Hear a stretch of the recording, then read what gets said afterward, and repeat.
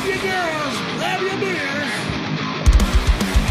Hey everybody, this is Charlie from Anthrax, and you are listening to today's Boondoggle. This is Mark Metcalf, and you are listening to today's Boondoggle with Bailey on Domain Cleveland Radio. You are listening to today's Boondoggle with Bailey on Domain Cleveland Radio. Yes, Kato Kalin listens to this all the time. Welcome to today's Boondoggle. Now here's your host.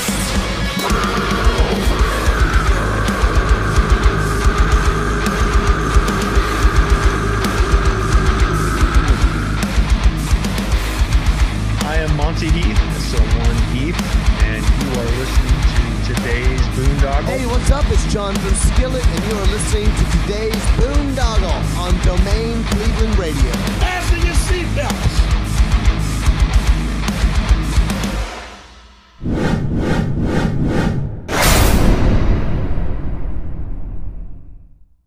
Sonic Temple Art and Music Festival returns to historic Cruise Stadium. Slipknot, Disturbed, Pantera, the original Misfits, Evanescence, Limp Bizkit, Judas Priest, Stain, Breaking Benjamin, A Day to Remember, Falling in Reverse, Sleep Token, Rise Against, 311, Seether, Mudvayne, and many more. May 16th through the 19th, Columbus, Ohio. Tickets on sale now at SonicTempleFestival.com. What's going on, everybody? It's Bill Bailey with today's Boondoggle. And a real quick housekeeping note, if you're watching us on YouTube or Rumble or BitChute or Odyssey, please hit that follow and subscribe button. If you're listening to us on Spotify, Apple, Google, or whatever podcast platform you utilize, please hit that follow and subscribe button so we can continue to bring you conversations like the one I'm bringing you today. We are getting our hands dirty because we're getting in the soil with my man, Tim King. How you doing? Hey, buddy. How you doing? Good, good. Yeah, so, we had a little pre-conversation, swapping stories about loving the weather here in the Midwest, and future goals and whatnot. But while we're taking it back, usually when I have people on for the first time, I like to get a quick background. So do you remember originally what you wanted to be when you grew up? Oddly enough, I was all set to go to the University of Miami and study marine biology. I have a huge love for like the ocean and saltwater aquariums and, everything to do with that. And I was taking all these, biology classes and animal study classes and all that. And that's what I had my heart set on. And the band I was in at the time, it was a death metal band called Oppressor. We got a record deal. And I was kind of like, well, do I follow what I'm thinking about with my career path, or do I chase down this rabbit hole of the record deal and seeing where that goes? And well, here I am now today. I know you'd already be living in a better climate right now if you had pursued the other way, probably, right? Yeah, I'd be out on a nice boat tagging some, tiger sharks or doing some marine research out in Florida or the Bahamas instead of sitting here in negative 14 degrees Chicago, being like, why did I decide to do this again? Well, I guess, everything happens for a reason stuff. But what was it, you had that love for, marine biology and stuff, but what was it that about music before you started the band thing, before you even started playing? What attracted you? Who are some of your influences that pulled you in? Early on when I was a little kid, we used to go to this pizza place every Friday night because my dad loved the thin crust pizza there. So we'd always go to this place. It was a little dive, but they had a jukebox and they had AC/DC Highway to Hell in the jukebox. And literally I would just play it over and over and over in the jukebox. And I just knew when we walked in there, these people would just cringe because like, oh man, that's that kid that's going to be playing AC/DC for the 2 hours that they're in here. And that really got me kind of into, hard rock music. I wasn't really like, dove into it or went crazy with it until I really heard, it wasn't until a buddy of mine on the playground in grade school brought Motley Crue Shout at the Devil, the cassette. His brother had bought it. And he's like, guys, check this out. Look how cool these guys look on this cover. And it was just 4 of us in our little, like posse, our little friendship group. So we each got to pick somebody. I got to be Nikki Sixx. The like leader of our pack got to be Vince Neil, and yada yada. But we were playing the song Bastard in music class because you used to be able to bring in music, and the teacher couldn't even figure out that it was saying bastard. And we skated by on that one, didn't get in trouble. But that kind of opened it up to like my whole like heavy metal journey. After that, I started discovering, things like Ozzy and Judas Priest, and, kind of, that was when the whole, kind of hair metal thing was going on, but like Wasp and Dokken and, things like that. And that just started my entire journey, and I just fell in love with it. And I had been playing the viola in like 3rd and 4th grade, and I think 5th grade too. And that's where I got my start on music. And I kind of just took to it because my great grandfather was first chair violinist for the Chicago Symphony Orchestra. So nobody else in my family is musical at all, but I think I kind of got the gene from him. And then I just, as you get into high school, people start forming bands and things like that. And, everybody needed a bass player. So I was like, oh, you know what, maybe I'll try the bass. And I just fell in love with the instrument and really never looked back. And I enjoyed playing shows and stuff, but, I still really loved like aquariums and the ocean. So I was really torn. And it wasn't until, getting that record deal that kind of tore me towards, music. And I've always had a passion for, writing music, playing music, and the business side of it. I love the inner workings of like how a record label works, or how distribution works, or publishing, or booking, and stuff like that. So I always kind of liked to listen in and research and find out how, all the inner workings worked of the music business as well. I'm kind of one of those people that, I'm either 100% in or 0% in, Yeah. And that's definitely good to, if you're going to get into the music business, you better learn the behind the scenes business, or else you might be signing something you regret later. You don't want to learn it the hard way. Oh yeah. Well, it saved my ass, quite a few times, just for the fact that, with not only, do I have SOiL, and the older we get, the less touring you want to do. And, the more things hurt when you wake up in the morning on a bus that's shaking constantly and stuff. So I've been real fortunate to have, the record label Pavement Entertainment, and get into management and do other type of things that have been able to, supplement all that stuff. So you don't have to stay on the road 8-9 months out of the year to keep your sort of lifestyle going, Yeah, definitely. And then you had me thinking too, when you're sharing that story about playing the jukebox at the pizzeria, because it's like, one thing I like to do when I go meet some friends at one of the local watering holes or something, and I like to test the crowd out now with touch tunes. You could be incognito, so I'll either go from like all of a sudden throwing on a Ringworm song or something like that, or Richard Cheese, and just scan the faces of the crowd, see how they.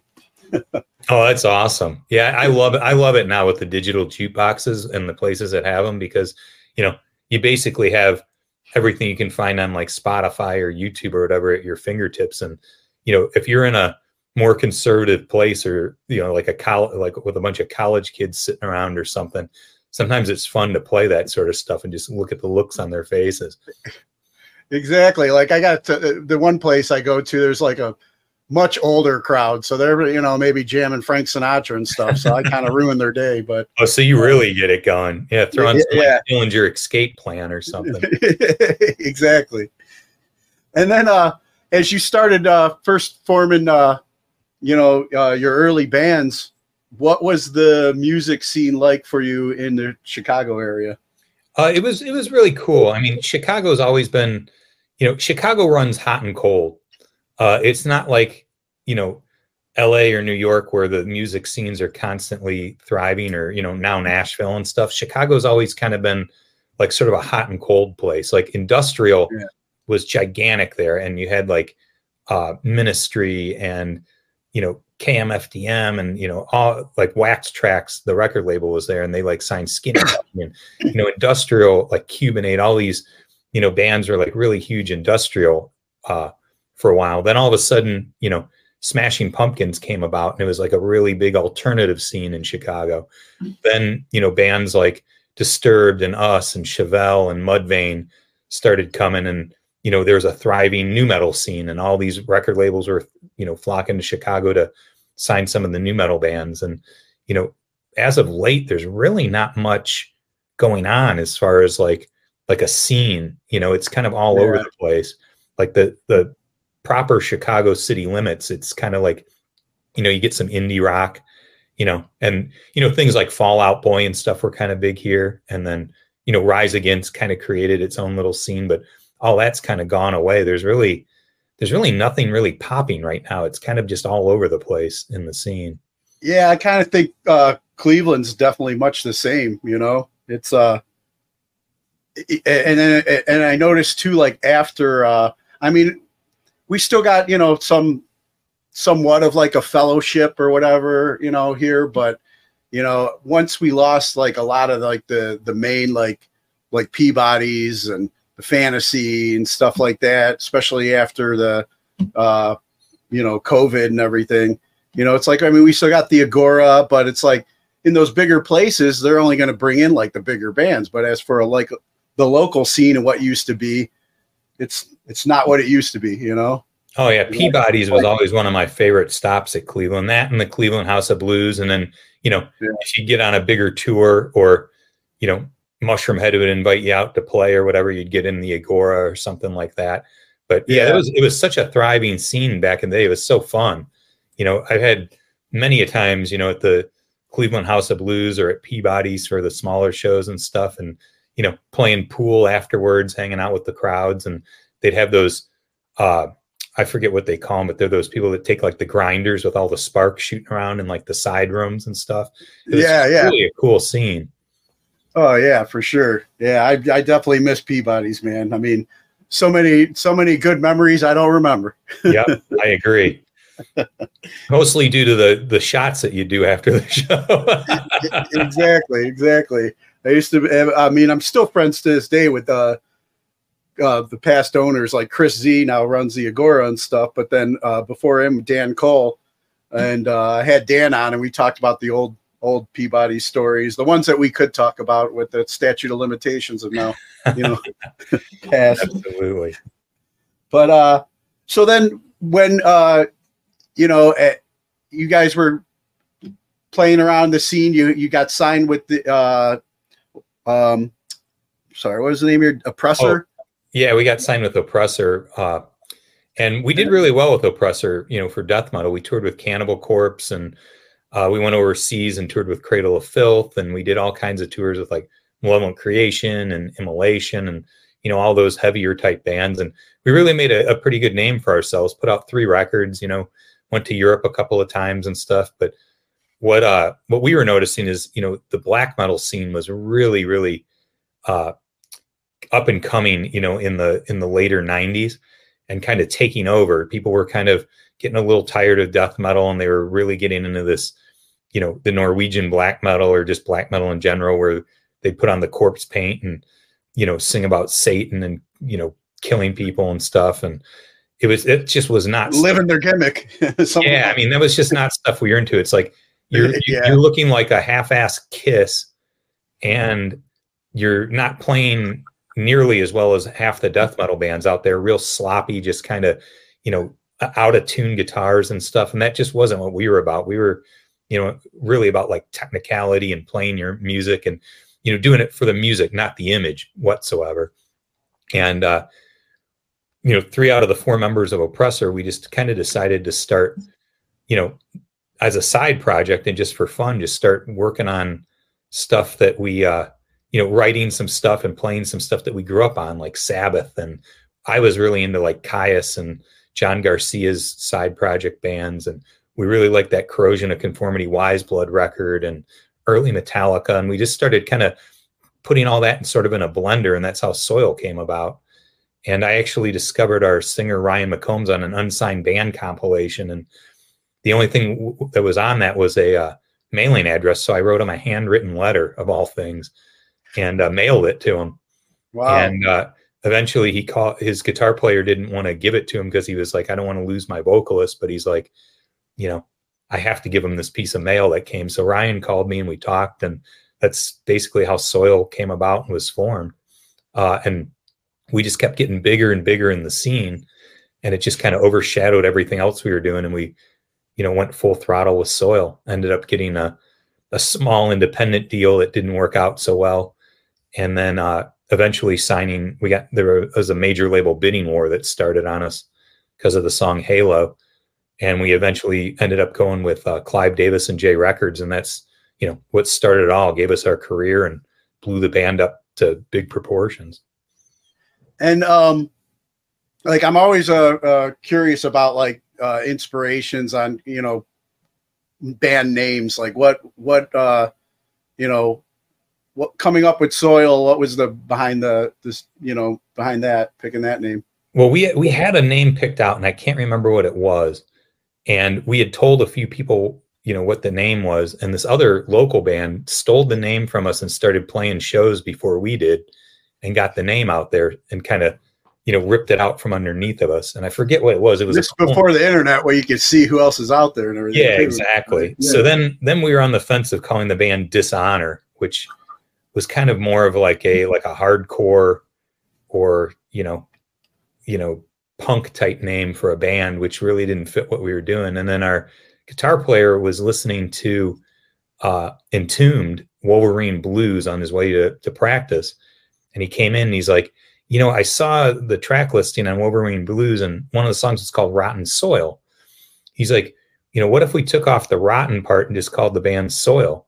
And we were all like, that sounds really cool. Nice. The name's kind of generic. And we've learned over the years that when you go in the initial days, when you went to Google it and stuff like that, it pulls up, dirt and soil and all that other sort of stuff. It's kind of like naming your band Cake or Corn or, one of those, Train or something like that. It's not the most original name to get away from, as far as like if you called yourself Metallica or, Limp Bizkit or something. But the name suited us. We were very, organic based.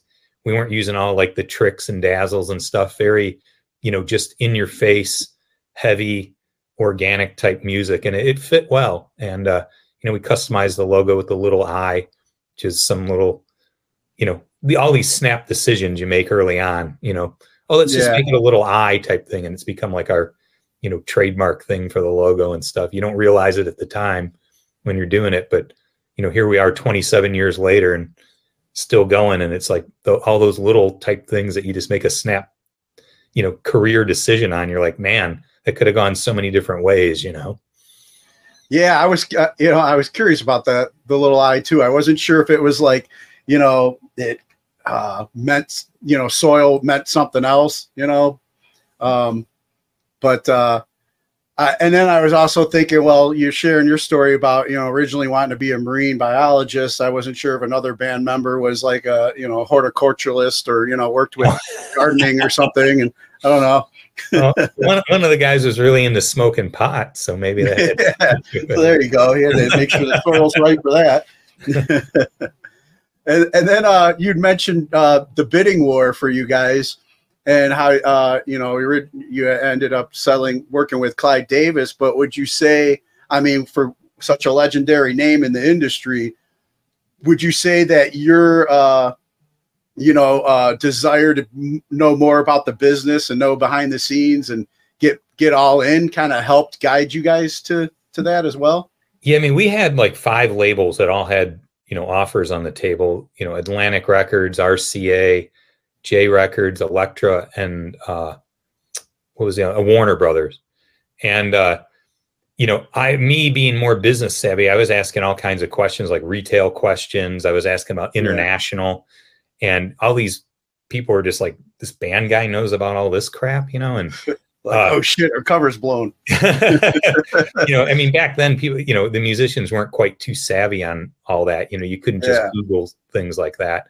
But I had worked at Red Distribution, which is now, the Orchard back in the day. So I kind of learned about, sales figures and setting up retail and things. But to me, it was really important that whatever record label we went with, I didn't want to just focus on the United States. I knew that there was a whole world out there, and that, places, and having been to Europe with, Oppressor and stuff, that we really wanted European presence and UK presence and Japan and Australia and stuff like that. And J Records and Clive Davis were the only label that really understood where I was coming from on that. And they were like, yeah, we want this to be an international band. All the rest were like, man, you guys are really blowing up in the States. We're going to focus in on the States and breaking you here. And then we'll get to those other territories after we make a huge story here. To where J Records is like, let's just make a huge story everywhere and do it. Yeah. And, blessed be with that connotation, because we just blew up in the UK out of nowhere. Because when Scars was released here, it was released in the UK a couple months later, and they just understood what we were all about right away. And when we went over there, we were just selling places out from the get-go. I mean, it was just crazy.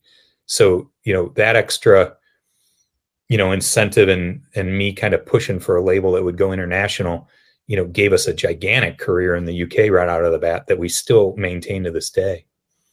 Nice.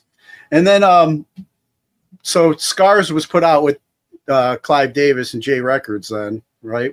Yeah. And Halo was what originally kind of got you guys on the radar. I wanted to ask a little bit too about Halo, because I mean, it's still to this day, like I was, getting ready for today. I was at the gym earlier working out. I was like, okay, let me listen to some SOiL tracks too, to get ready for talking to you. And that song still just like hits and gets you pumped up. When you were writing that song, what was like the inspiration or message you feel you guys were trying to send with that?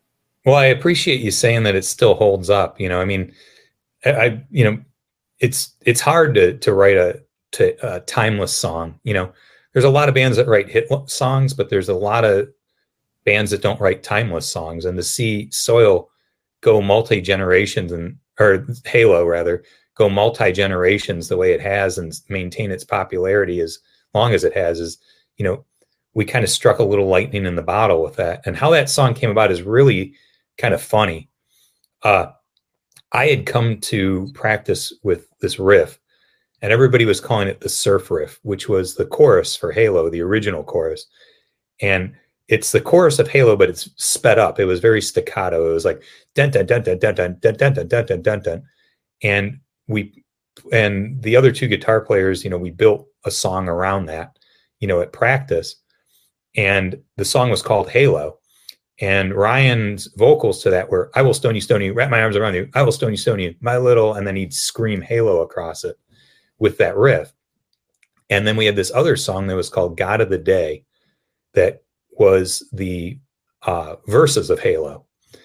And after practice or whatever, we all went, our separate ways, but our two guitar players stayed back and we're just kind of going over some of the songs and riffs and, just sitting around, just discussing what we had and things like that. And it was our guitar player, Adam, that said, you know what, these two songs, Halo and God of the Day, are cool songs, but they're not quite hitting the mark standing by themselves. Why don't we take the chorus of Halo and just slow it down a little bit so Ryan, our singer, has a little bit of room to breathe in it, and then take the verses from the song God of the Day and put them together. And they sat there and put those two things together and presented it to us at practice the next day. And it just really flowed and worked well. So it's kind of funny how all that came about was two songs that were mashed and came about from this like surf riff that I had come to practice with just on a whim. And it's kind of, and we never even thought that Halo was a contender to be anything huge or anything. We just thought that it was a good song, but it went over great live. And when we went in the studio with Johnny K, he really gravitated towards that song and honed it in on what it was today. And it just took over a life of its own. It's kind of like one of those Sweet Child of Mine stories where Slash is like, I was just messing around, warming up. And Axl's like, that's awesome. What is that? And he's like, oh, it's just garbage. And all of a sudden it's one of their biggest songs they ever wrote. It's funny how things like that come about, Yeah, for sure. And then I believe, now correct me if I'm wrong, but when Scars came out, it actually released on 9/11, didn't it? Yep, September 11th, 2001. An exciting yet horrible day. Yeah, I mean, this is your first major label release. You guys are stoked. You knew it was going to drop that day, right? You're getting ready to take on the world. I mean, what was that feeling like when you guys get up and it's on every news channel? They're not talking about, scars. Well, we were actually in the air when it happened. To give you the kind of blowback to that one, Halo had exploded on this radio station, WJRR in Orlando, Florida, and it was a hit single before the record was even done. So we had actually had the cart before the horse. So we got in the studio, got the record done as fast as we could to capitalize on the success that Halo was having. So what we did is we did a special performance on September 10th, 2001 in Orlando, Florida, played the House of Blues, sold out, had a record retailer come there. They sold 2,000 copies of the record just right there and then at the, in advance the night before. And then we were flying back home the next morning to play a sold out show at the Chicago Metro in our hometown.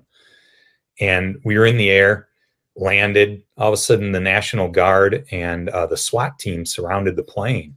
We were thinking, man, there's a murderer or a criminal or something on the plane. Didn't know what was going on. None of us could get our cell phones to work. That's when we all had those Nokia brick phones or whatever, those early Nokia 2000 phones. And, nobody could get a hold of anybody. All the cell towers were crammed. And then we found out that the pilot came over and said that a plane had crashed into the World Trade Center. Wow. This is before the second plane had even crashed.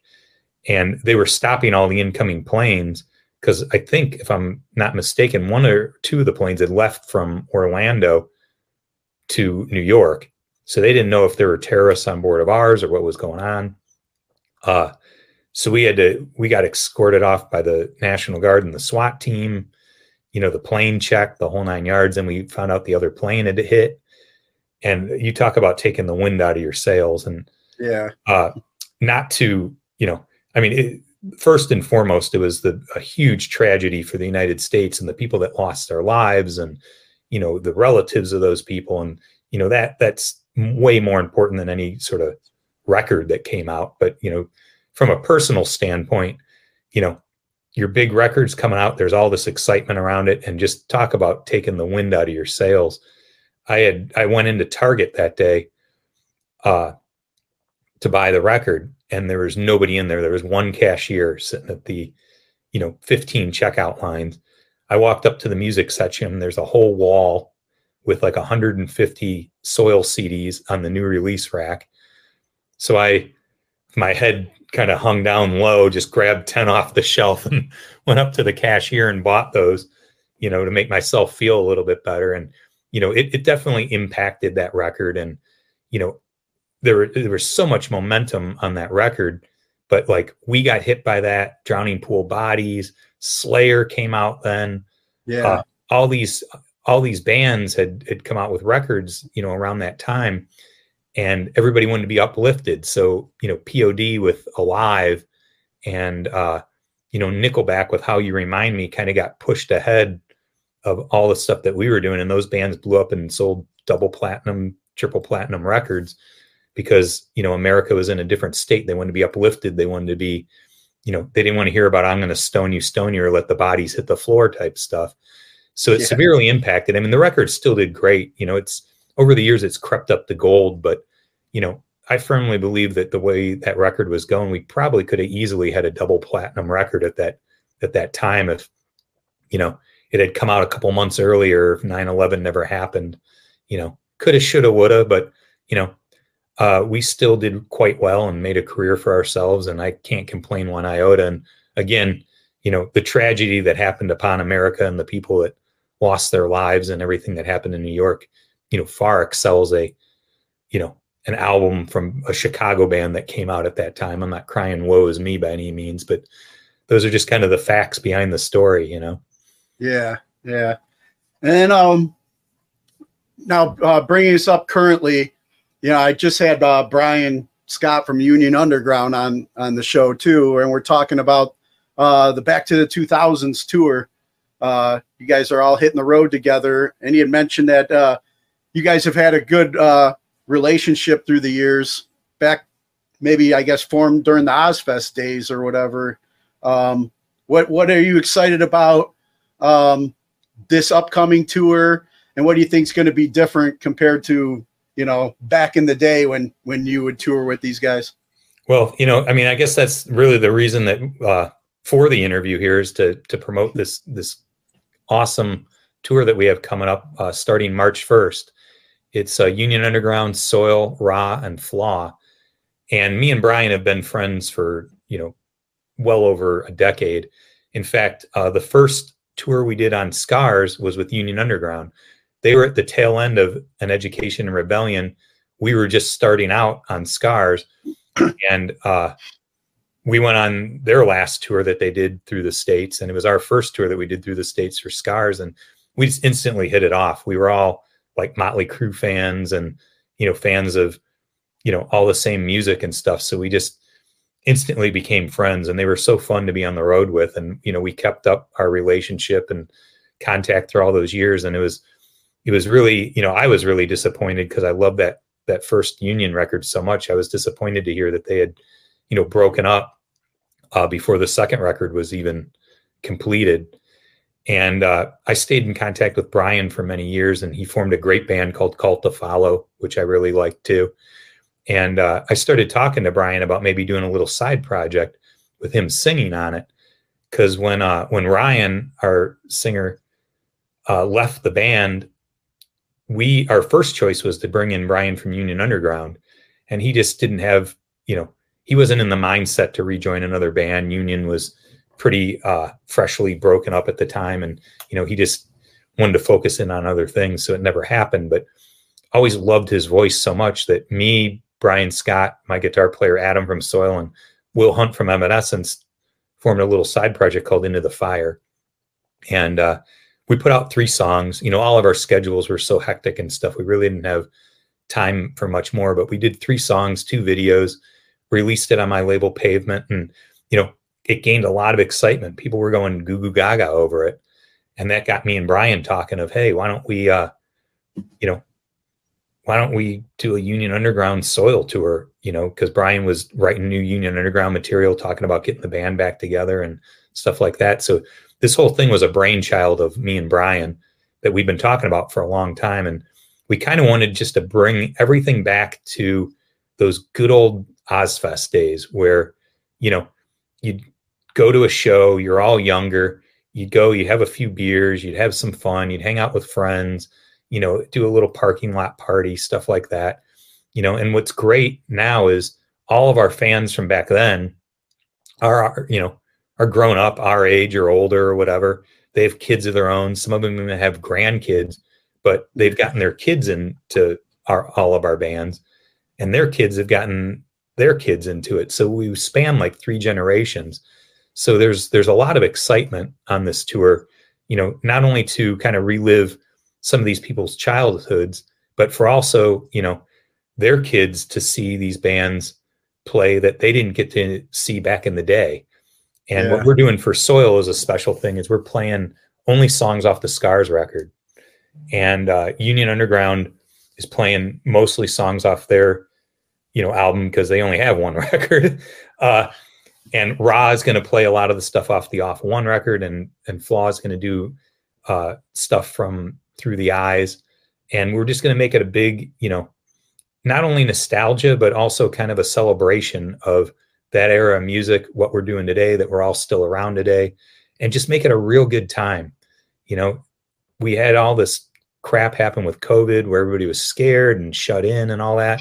You know, now that things are open back up, you know, we kind of want to relive those days a little bit more, of where, you know, you go out, have a few drinks, not worry about things, have a good time. So we really put a big emphasis on making this just a real fun package and a good time to be had by all, with 4 bands from that era. Yeah. Well, I had already, I'm sure you and Brian had already discussed it too. So it's not like I was coming up with this, but I pitched it to Brian when I spoke to him. I'm going to plant the seed with you as well. You're going to be in my backyard on March 19th on this tour. And what are the chances, since all the players are going to be in the room, about maybe a couple Into the Fire songs being played. About every interview we've done, people have asked us that, which is really flattering because, it just says to us that, people really dug that project. Right now there's been so much to get this tour together, with all the production and scheduling and crews and all that sort of stuff that we've kind of been just focusing in on, getting all that underway. But since us and Union Underground are going to be sharing a bus together, we're going to have a lot of FaceTime and a lot of downtime together. So I think that, once we get a few days, maybe a week into the tour, that there might be a moment where we can go and, get those into the Fire songs revved up a little bit and maybe play one after the SOiL set or maybe after the Union Underground set. We'll see where that takes us. One thing I've learned in this business after all these years is never say never. So we might throw a little surprise if we do end up doing it. We'll try our best to do it over by the Cleveland show for you. So awesome. Sounds good. Can't make any promises, but we will see what happens. It is a couple weeks into the tour, so What did Brian say? I mean, it sounded like you guys maybe had already thought about it and it might have been discussed. So yeah, we discussed it. If we can get it to fruition or not is another thing, Yeah, and then I know that I'm sorry, I'm trying to remember like what our time difference is with Chicago or whatever out there. But I think I'm an hour behind you. It is 12:41 over here. Okay, I know you have to get off here shortly, right? Yeah, I just got to prepare for another interview. I think I have about 3 minutes with you. All right. Well, then, as we get ready and wrap up, let me ask you a couple questions I normally ask people I have on the show. Sure. We're talking about all the generations that could be coming out to see the show, people bringing their kids and then their kids bringing their kids or whatever. But as a person that got all in and wanted to learn the business end of things of what you got involved with and wanted to stay on track of whatever you were pursuing, what class do you feel should be mandatory before graduating high school today? Definitely a couple business classes, if you're into music, a music theory class is always great. That helped me out a lot. I always recommend no matter what you're going to do, is take a couple economics classes or business classes, because that's going to help you through your entire life. And even though many of us despise and hate math, you're still going to need it. So yeah, exactly. And then who are three people who have inspired you and you can credit for making you the person you are today? As far as like famous people, definitely Nikki Sixx from Motley Crue. Always loved him for his business sense, the way he presented himself, and for his stage presence and just his vision. I've definitely modeled my own things that I've done in music off of, a lot of Nicky's theories and practices and the way he does stuff and spreads his wings in the music industry. As far as, like personal heroes, my father and my uncle were two pivotal people in my life that, gave me my sense of humor, definitely gave me a really good work ethic and, taught me not only to work hard, but you got to play hard too and reward yourself on things. So, I would say that those are probably my three biggest heroes in life, if so to speak. Nice. And then any message you have for our military members that are currently serving overseas?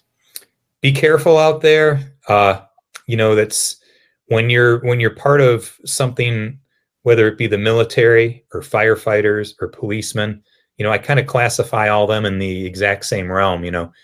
You're putting your life on the line daily to help other people. And,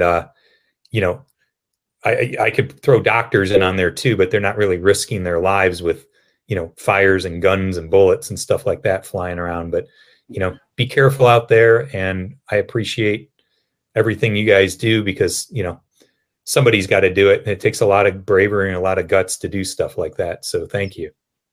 My girlfriend's going to appreciate that because she's a firefighter. So, I'm always asking, me being retired military, I'm always asking about the the veterans. But you're right, man. The more I talk with her and learn, you know, it's like they're dealing with stuff. Her and the police, man, they deal with so much here on a daily basis that I'm retired. You know, yeah, they're still in there. So well, yeah, some of your policemen, especially, you know, if you get into bad parts of Chicago and stuff, I mean, they're in a war zone all their own, you know, with firefighting going on and stuff, you know, and gunfire and people with automatic weapons. So it's, you know, I know that a lot of times, like the firefighters and police people sometimes get a little overlooked because it's not as glorified on TV and stuff like that. But, you know, they definitely deserve their due credit because they're, you know, they're putting their lives on the line, you know, every single day as well. So all y'all, you know, military, firefighters, and police officers, I appreciate y'all and thank you. Yeah. And then, you know, I mean, knowing, you know, what I read about Chicago too, man, you know, well, I know, I mean, Cleveland, we got some of our own, but it's like, you know, figure out those gun laws would stop all that, but that's a different episode, I guess, to get into. Yeah, maybe we can. The way we were talking earlier before this podcast, maybe we should have a doom and gloom interview next time. Yeah. I think I'll talk to Shauna, see if we can do a follow up. Yeah, we'll just talk about all the evils in the world and talk a bunch of shit about this and that. I'll follow up with Shauna, see if we can set something up down the line. But I mean, no, man, Tim, you've been a great, easy interview, man. I could keep you on here. I'm trying to be cognizant of your time and stuff, though. But yeah, hopefully we can do a follow up, and I definitely look forward to connecting with you when you guys come to Cleveland. Awesome. Yeah, just let our publicist Shauna know anything you need for Cleveland. We'll get you hooked up. Look forward to meeting you in person. Thanks for the interview. It was really fun. I really enjoyed it. And, you know, I'd love to come on and do a follow-up one and, you know, talk about some different topics. This is a really fun thing to do. So thank you so much. And thank you to everybody out there that supported SOiL all these years. And, you know, keep an eye out for the Back to the 2000s tour coming up in exactly 5 weeks we start. Nice. And then one last favor before I let you go. You mind cutting a promo ID for the show? Just introduce yourself, and you're listening to today's Boondoggle. Hey, this is Tim from SOiL, and you are listening to today's Boondoggle. Crank it up, listen it up, do anything you have to do, but make sure you tune in and check this out. Awesome. Tim, thanks a lot, man. We'll definitely do a follow-up. Awesome. I appreciate that. You have a great rest of your day and have a good weekend, man. All right, you too. Take care.